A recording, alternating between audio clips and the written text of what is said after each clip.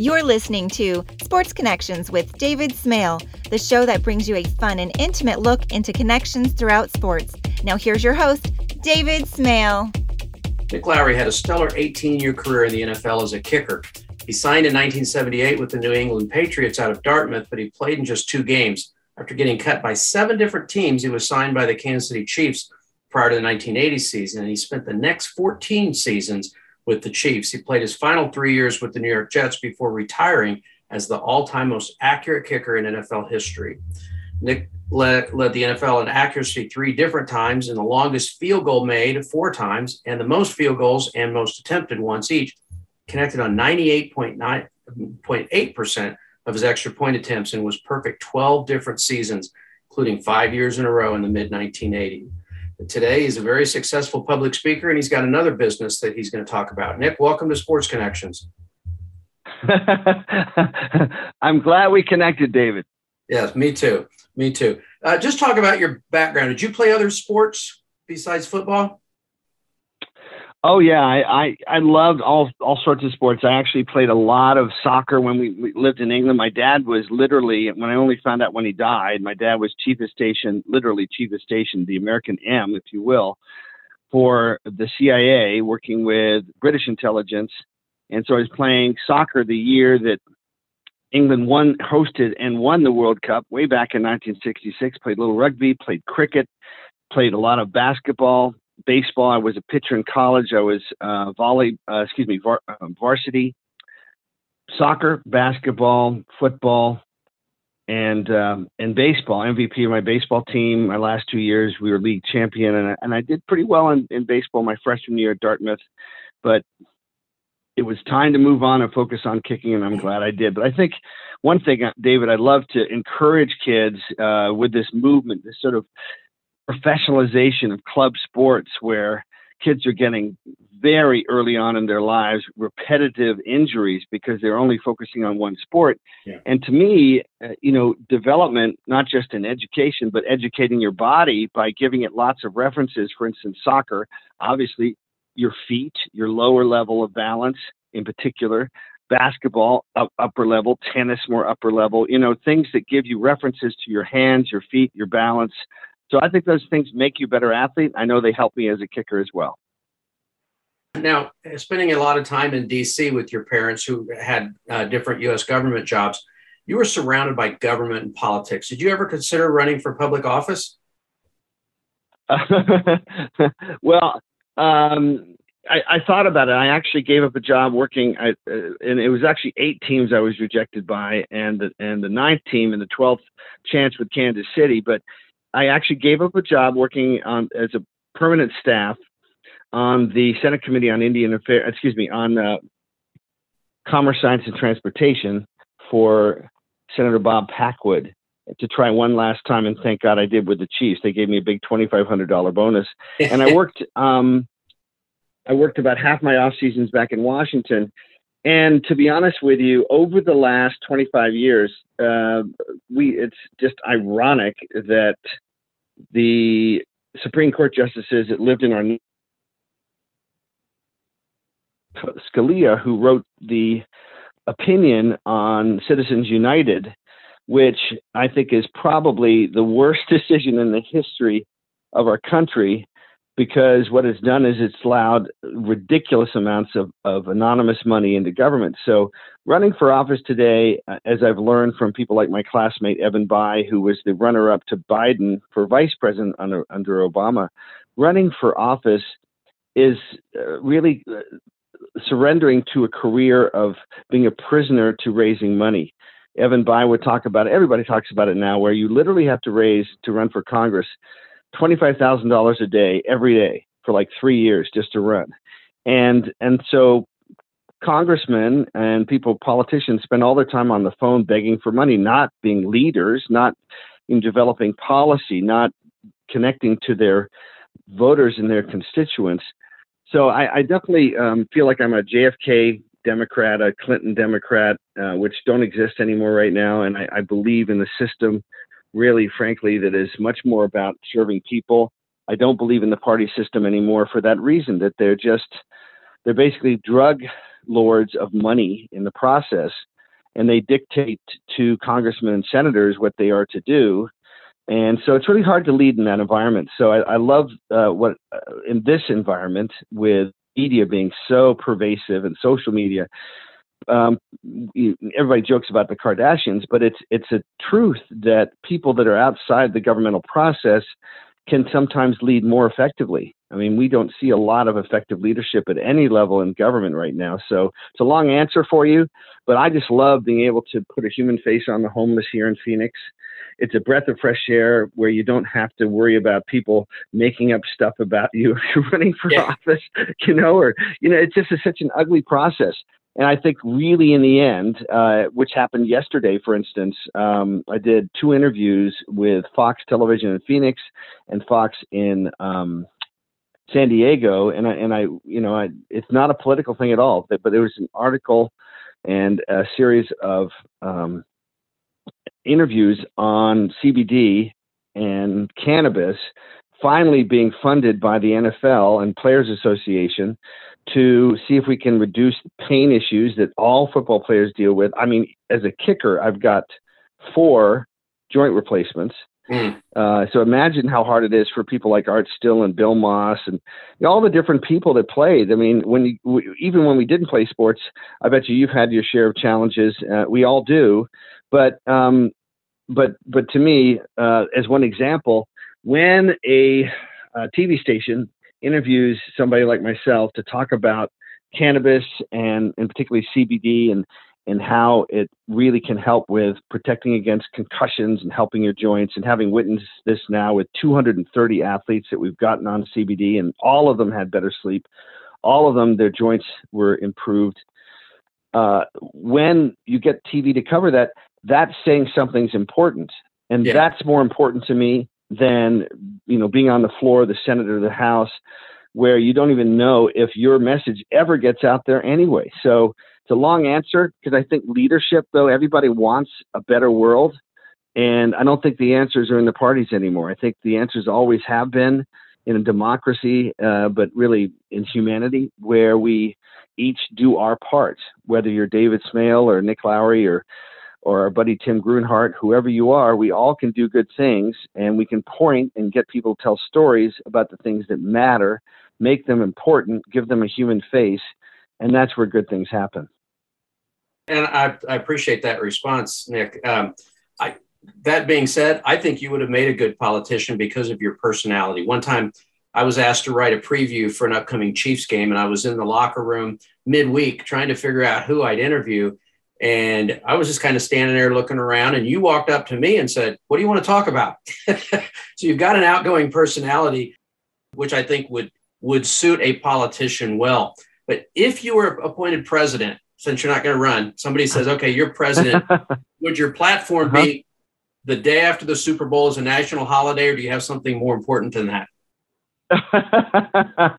Oh, gosh. My platform would be, number one, that the Food and Drug Administration would not exist anymore, that we'd have a food administration, and then we have a completely independent drug administration, so that the big pharma wouldn't be compromising and corrupting all the other answers that have to do with the natural immunity, the natural health systems of the body, so they could compete with each other, as opposed to the unfortunate situation now, which was the subject of that story that was on Fox here in Phoenix last night, my interview, because, the choices that we get with Big Pharma with opioids is ruining generations of athletes and kids, where they're addicted literally because of opioids. They're addicted to addictive responses. And so when we raise our kids, one of the main things that kids should be equipped with is the ability to think creatively and critically and independently, be able to separate out good information from bad. But it's pretty hard if your brain is always looking for the quick fix. So throw into the mix then a phone, which is often designed with all those little pings to be just like operant conditioning, just like the Bell conditioning of Psych 101 at K-State where you went, or Dartmouth where I went. Psychology is now in a daily role in our our lives because we're conditioned to think quickly and need quick responses. Yeah. And that's not how you make good decisions. So I would say, again, a long-winded response, that as president, that would be the first thing I'd do. And the second thing I'd do would be term limits, so that people like Fauci can be around maybe for 15 years, but just like J. Edgar Hoover, who was around for 40 years, if you're around too long, you begin to create a castle around you. Yeah. And we need to have, not that Fauci hasn't done good things, but when people have too much power, as they say, absolute power corrupts. And maybe the third thing would be money again, taking money out of the political campaigns, so that we could get back to spending money on what really matters and not allow dark money and hidden money and anonymous money from big corporations that have major agendas only about themselves, so that leaders can be leaders, that they aren't, unfortunately pressured into a position that really has nothing to do with what would solve a problem.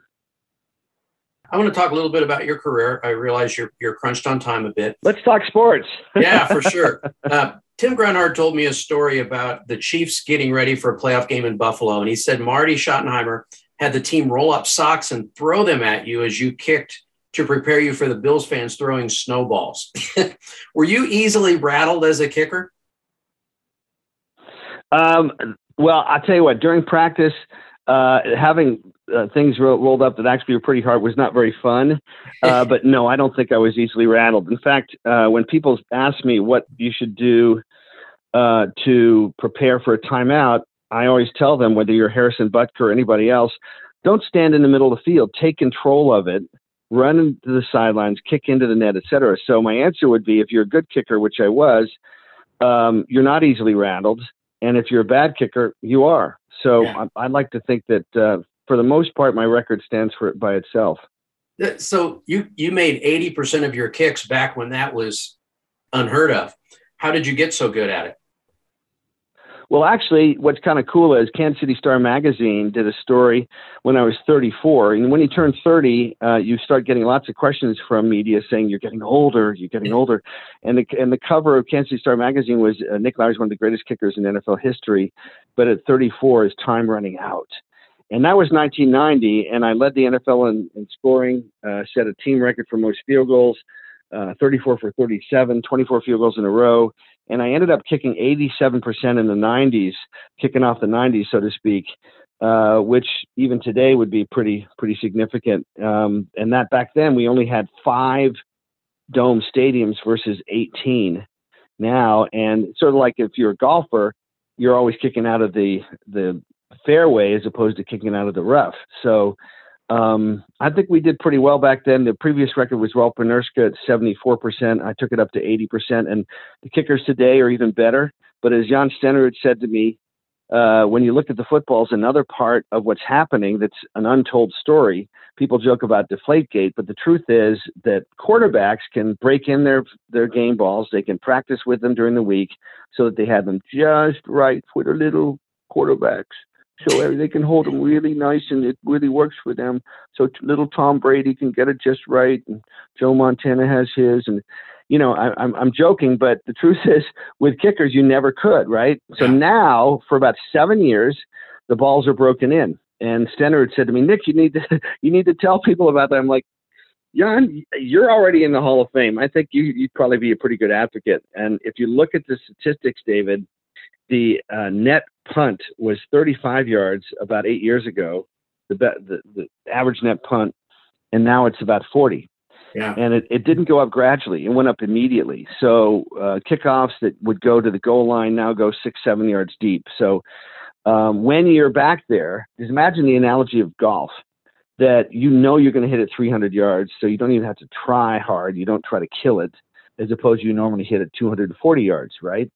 And so the same premise is true. Look at the kickers now. Their percentages at 50 yards are extraordinary. The kicker for Cincinnati, right? Amazing in the playoffs. And the kickers are absolutely better, but they're not that much better. And that's because of the footballs being broken in. So I'm proud of what we did to raise the standard of the game. I'm proud that in the 90s I was kicking 87%. No one in the NFL was kicking above 80%, and I was at 87%. And then today they're even better. The training's better. The talent's probably a little better, but most importantly, I think just all the different things complement with the footballs being broken in and stadiums, the fields being in such great shape. And you'll see that in the Super Bowl. Harrison Butker kicked 2 58-yarders. Just an extraordinary kicker. He's a great kicker. And I stay away from him. I don't try to coach him. I don't want to mess him up. He's really pretty darn good. And he kicked those 2 58-yarders in that same stadium, the SoFi Stadium, where the Super Bowl is going to be played. There's no wind, perfect environment to kick. So that's the way it is today. That makes the fact that you also have the team record at 58 yards even more remarkable, because you did it in worse conditions with a ball that's harder to kick. Well, I'm proud of that. My 58-yarder against the Redskins, the world champion Redskins, in RFK Stadium stands as the longest field goal ever at RFK Stadium, and the longest field goal still ever in the history of the National Football League in the first quarter. That was way back in 1983, almost 40 years ago. Wow. And then I hit another one on Thursday night that was really 59 yards. If you watch the video, it was Thursday night, second game of the season against the Raiders, Thursday night game in September of 1985. And I had 5 field goals in that game. And Todd Christensen, the late, great Todd Christensen, said it was the longest kick he'd ever seen, because remember, the wind was left to right, David, and I aimed at the left upright. And if you watch it, it curves left to right rather than the normal right to left for a right-footed kicker, and it hits at the top of the net. And what happened was George Toma, the greatest groundskeeper in the history of the NFL, everybody would agree, yes, was the guy they hired, and probably I think he does it this week too. Yes. They hired to make sure the field's perfect, and here he is, 90-something years old, and what a wonderful human being he is. But the center arrowhead back then covered the hash marks. So if you look at where the ball's placed, it really is 59 yards, which would have just added one more yard, which us competitive SOBs, we like to get every inch we can. Yeah. But anyway, I'm proud of that record stood for almost 40 years. It's a long time. And, Harrison's going to break it, but it's lasted a nice long time. And I'm proud. He's just got a beautiful swing. He's tough mentally, and the Chiefs are lucky to have him. And he, as I watch him, I think of you, because unlike a lot of kickers who are small, he's a tall, lanky guy. And I see similarities in your styles. Well, I had a good stroke too. I had a good follow through, et cetera. And he's a great kickoff man as well. He's a man of faith, and a genuine faith. He really walks his talk. And I think really another part of the dialogue of being great in anything is growing through the appetites, the youthful appetites of the ego, if you will, versus growing spiritually. And I think he's an old soul, and those things help you manage the fame and the attention and the temptations you have. If I was to say and make a comment without you asking me anyway, what I think the challenge is for Patrick Mahomes, who everybody loves because he is the real deal, is that I think having a kid and not being married yet and all this pressure and the biggest contract ever, his agent is Lee Steinberg, mine was Lee Steinberg. It's just to keep growing and maturing. Yeah. And the team needs to surround him with good people too, but he's got to grow, as we all do, in, not letting the ego thinking I've got it, even if it's just a subtle message, to constantly love, to be hungry to get better. If we all watched that last game, there was a different Patrick Mahomes in the first quarter and the first half until that last, goal line stand that Cincinnati stopped us at the end of the half. And from that point on, there was a completely different, almost personality shift in him. Yeah. And that worries me. That worries me because the team relies on his leadership. I think the play calling, according to Jeff Christensen, who's coached Patrick, who was in the suite with me when we were watching on Sunday a week and a half ago, I think the coaching, the play calling went to a lot of run pass options, which we didn't have to do at all in the first half. Mm-hmm. it just seems sometimes coaches maybe try to overthink things. Whatever happened, we lost our mojo. Yeah. And here we had a first down on the 5-yard line, 5 yards away from the Super Bowl. And the body language of Patrick and the team was almost like we were down by 3 touchdowns.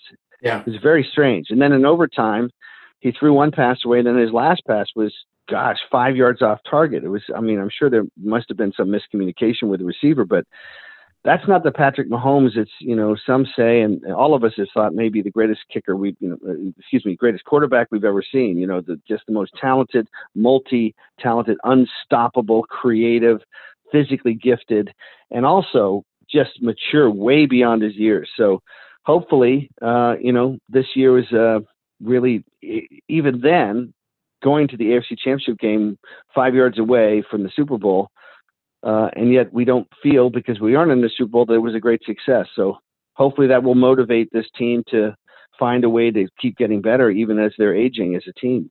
Yeah, and I agree with you a little. It was a little concerning to watch Patrick.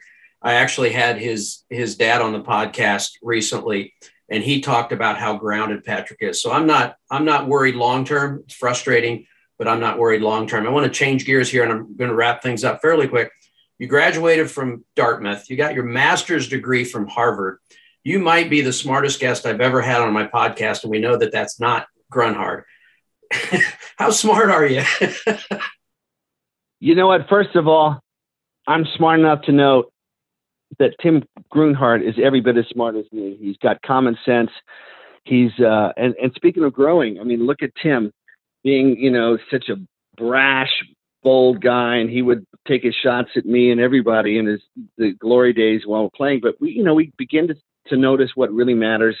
He's a tremendous coach. He's a very good speaker. And, life humbles us, hopefully. And we begin to notice how we can help other people, inspire other people. So, the second somebody says what happens when you say you went to Harvard is automatically you're an instant, what. And I don't want to be that. So, the idea is not just book smart. The idea is always to be wise. And there's a big difference. Yeah.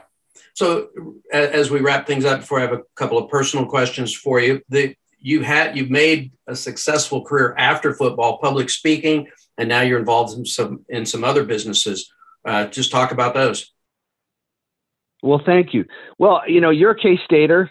I'm going to be on with Dan Minucci, former quarterback at K-State, in about 2 hours, hour and a half, actually. And I am working with Jim Bob Morris, who played at K-State in Coffeyville before that. And I'm so proud of him. And Jim grew up without parents by the age of 11 and, didn't have the stable parents that I grew up with. And yet he has created a remarkable small empire with Morris Packaging at K-State, the Morris Family Foundation, Cultural Diversity Center, which is just visionary to me with my work with American Indians. And he's has American Indian blood. I love that effort. That's where the juice is for me. That's like way over on another part of the spectrum away from football is, look at everybody now and the divisiveness in the media today. I love the idea of, cultural diversity, not just, one race is great or one race has had it all done to them. No, we all have to come together and learn about each other and see each other as unique individuals, not as just a race.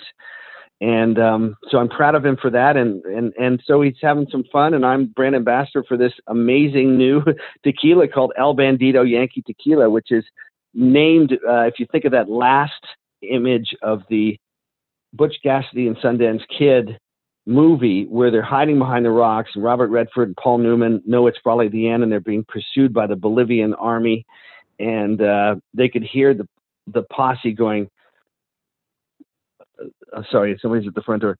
They can hear the Bolivian army going, El Bandito Yankee, El Bandito Yankee. And so it's an awesome, awesome tequila. And I'm excited to help bring it. It's done the old style way. And we're all over. I'm brand ambassador for Missouri, and we're going to bring it to Missouri more and more over the next few months. And it's wonderful to work with him. And one thing he does, we're going to build a soccer field for the people in Jalisco and tequila down there near Guadalajara, in the best area for the best tequila in the world. And there are no additives. So that's awesome. I'm really enjoying that. And as I mentioned earlier, I've been working on CBD and cannabis as an option. KLS 13019 is a molecule that we've developed at a company called Neuropathics, which ends opioid addiction. So anybody out there that wants to learn more about that, go to Neuropathics, Neuropathix, neuropathics.com. And you can see what we're doing, and we can end this horrible pandemic that's connected to pain. Yeah. And of course, veterans and NFL players know all about that. And by the way, Grunny is really big into the CBD stuff as well. And just as an aside, he and I are releasing a book this fall it's called The View from the Center, how the Chiefs Kingdom was rebuilt. So that'll be out this fall. I like to wrap things up with my guest. Talk about your family. You mentioned the importance of your parents. You have wife, kids. Just talk about your family. My family, thank you. Well, I have a twin sister, and I have I had two twin brothers. One of them unfortunately passed away June 1st. But my family's, we've grown up with parents that really loved us and were highly educated. Dad was a Fulbright scholar. Mom was in the first full class of women at Oxford. And they were devoted to our education. We weren't rich financially. We were rich in terms of education. And then think about this, David, growing up next door, not two doors down in my life, next door to Justice Byron Whizzer White, who the same year he finished #1 at Yale Law School. He led the National Football League in rushing, and then he was very close friends with Bobby and John Kennedy and helped run the Justice Department, helped commandeer the buses that led the marshals, with the U.S. Marshals that protected the civil rights marchers into Selma, Alabama. So I've been very lucky to have those kind of people inspire me to think, what can I do? And everybody can do something, everybody, whether it's just a parent that helps their child have a little bit more time to feel good about themselves and connect to a richer purpose in their lives. So Champions for the Homeless is my biggest passion in our foundation. We made the homeless literally the first in the country in Phoenix to be able to be tested for free for COVID. And that was last year in April. So lots of good things out there. And, Kansas City, I will say, as Tim knows, really has a heart. It's the heart of America for a reason. The people there really get philanthropy. They really get community service. They really get giving back. And I was taught that by the Chiefs organization, our Crime Card program, my Kick with Nick program. And then you can just see all the different things that Patrick does, that Derek Thomas did, that Albert Lewis did, that Duron Sherry did, and on and on and on. Always, Travis Kelce. Always doing good things. And that keeps your life in balance. Yeah. All right. You've done so much. That's a great transition to my last question. You have done so much. You've accomplished so much. So you've got a different perspective. When I ask a lot of people, I ask everybody the same question. You can come at it from a different angle. What's your legacy? Well, I gave a speech 2 days ago in Las Vegas to IGT, which is the #1 gaming technology company in the world. And that speech is from my core, which is, we can get caught up in the challenges of life, and never giving up is just the lesson of my life, right? To not give up, because if I not tried that one last time with Kansas City, I would never have made it and would not have had an 18-year career. Mm-hmm. So the first thing is never giving up, but then it's doing something with that. It's doing something with your success that embraces and harnesses all of the wisdom, most of which came from missed field goals, most of which came from rejections, and doing something with it to make a contribution that really lasts. And that's what makes America great. And that's what's going to allow us, and what gives me hope that this horrible era of bad information and divisive messaging is going to dissipate and begin to disappear, because true leaders bring people together, and they honor truth, they honor accuracy, and they model it with what they do, not what they say. Great answer, my friend. I appreciate it. Thank you very much for carving the time out, and good to connect with you, and we'll touch base soon. All right. I'm glad it worked out. Thanks, David. Thanks for listening to Sports Connections with David Smale. Make sure to subscribe, follow, and rate the show from your favorite podcast platform. You can learn more about David Smale and his work by visiting davidsmalebooks.com. Don't forget to join us weekly for new episodes. Until next time.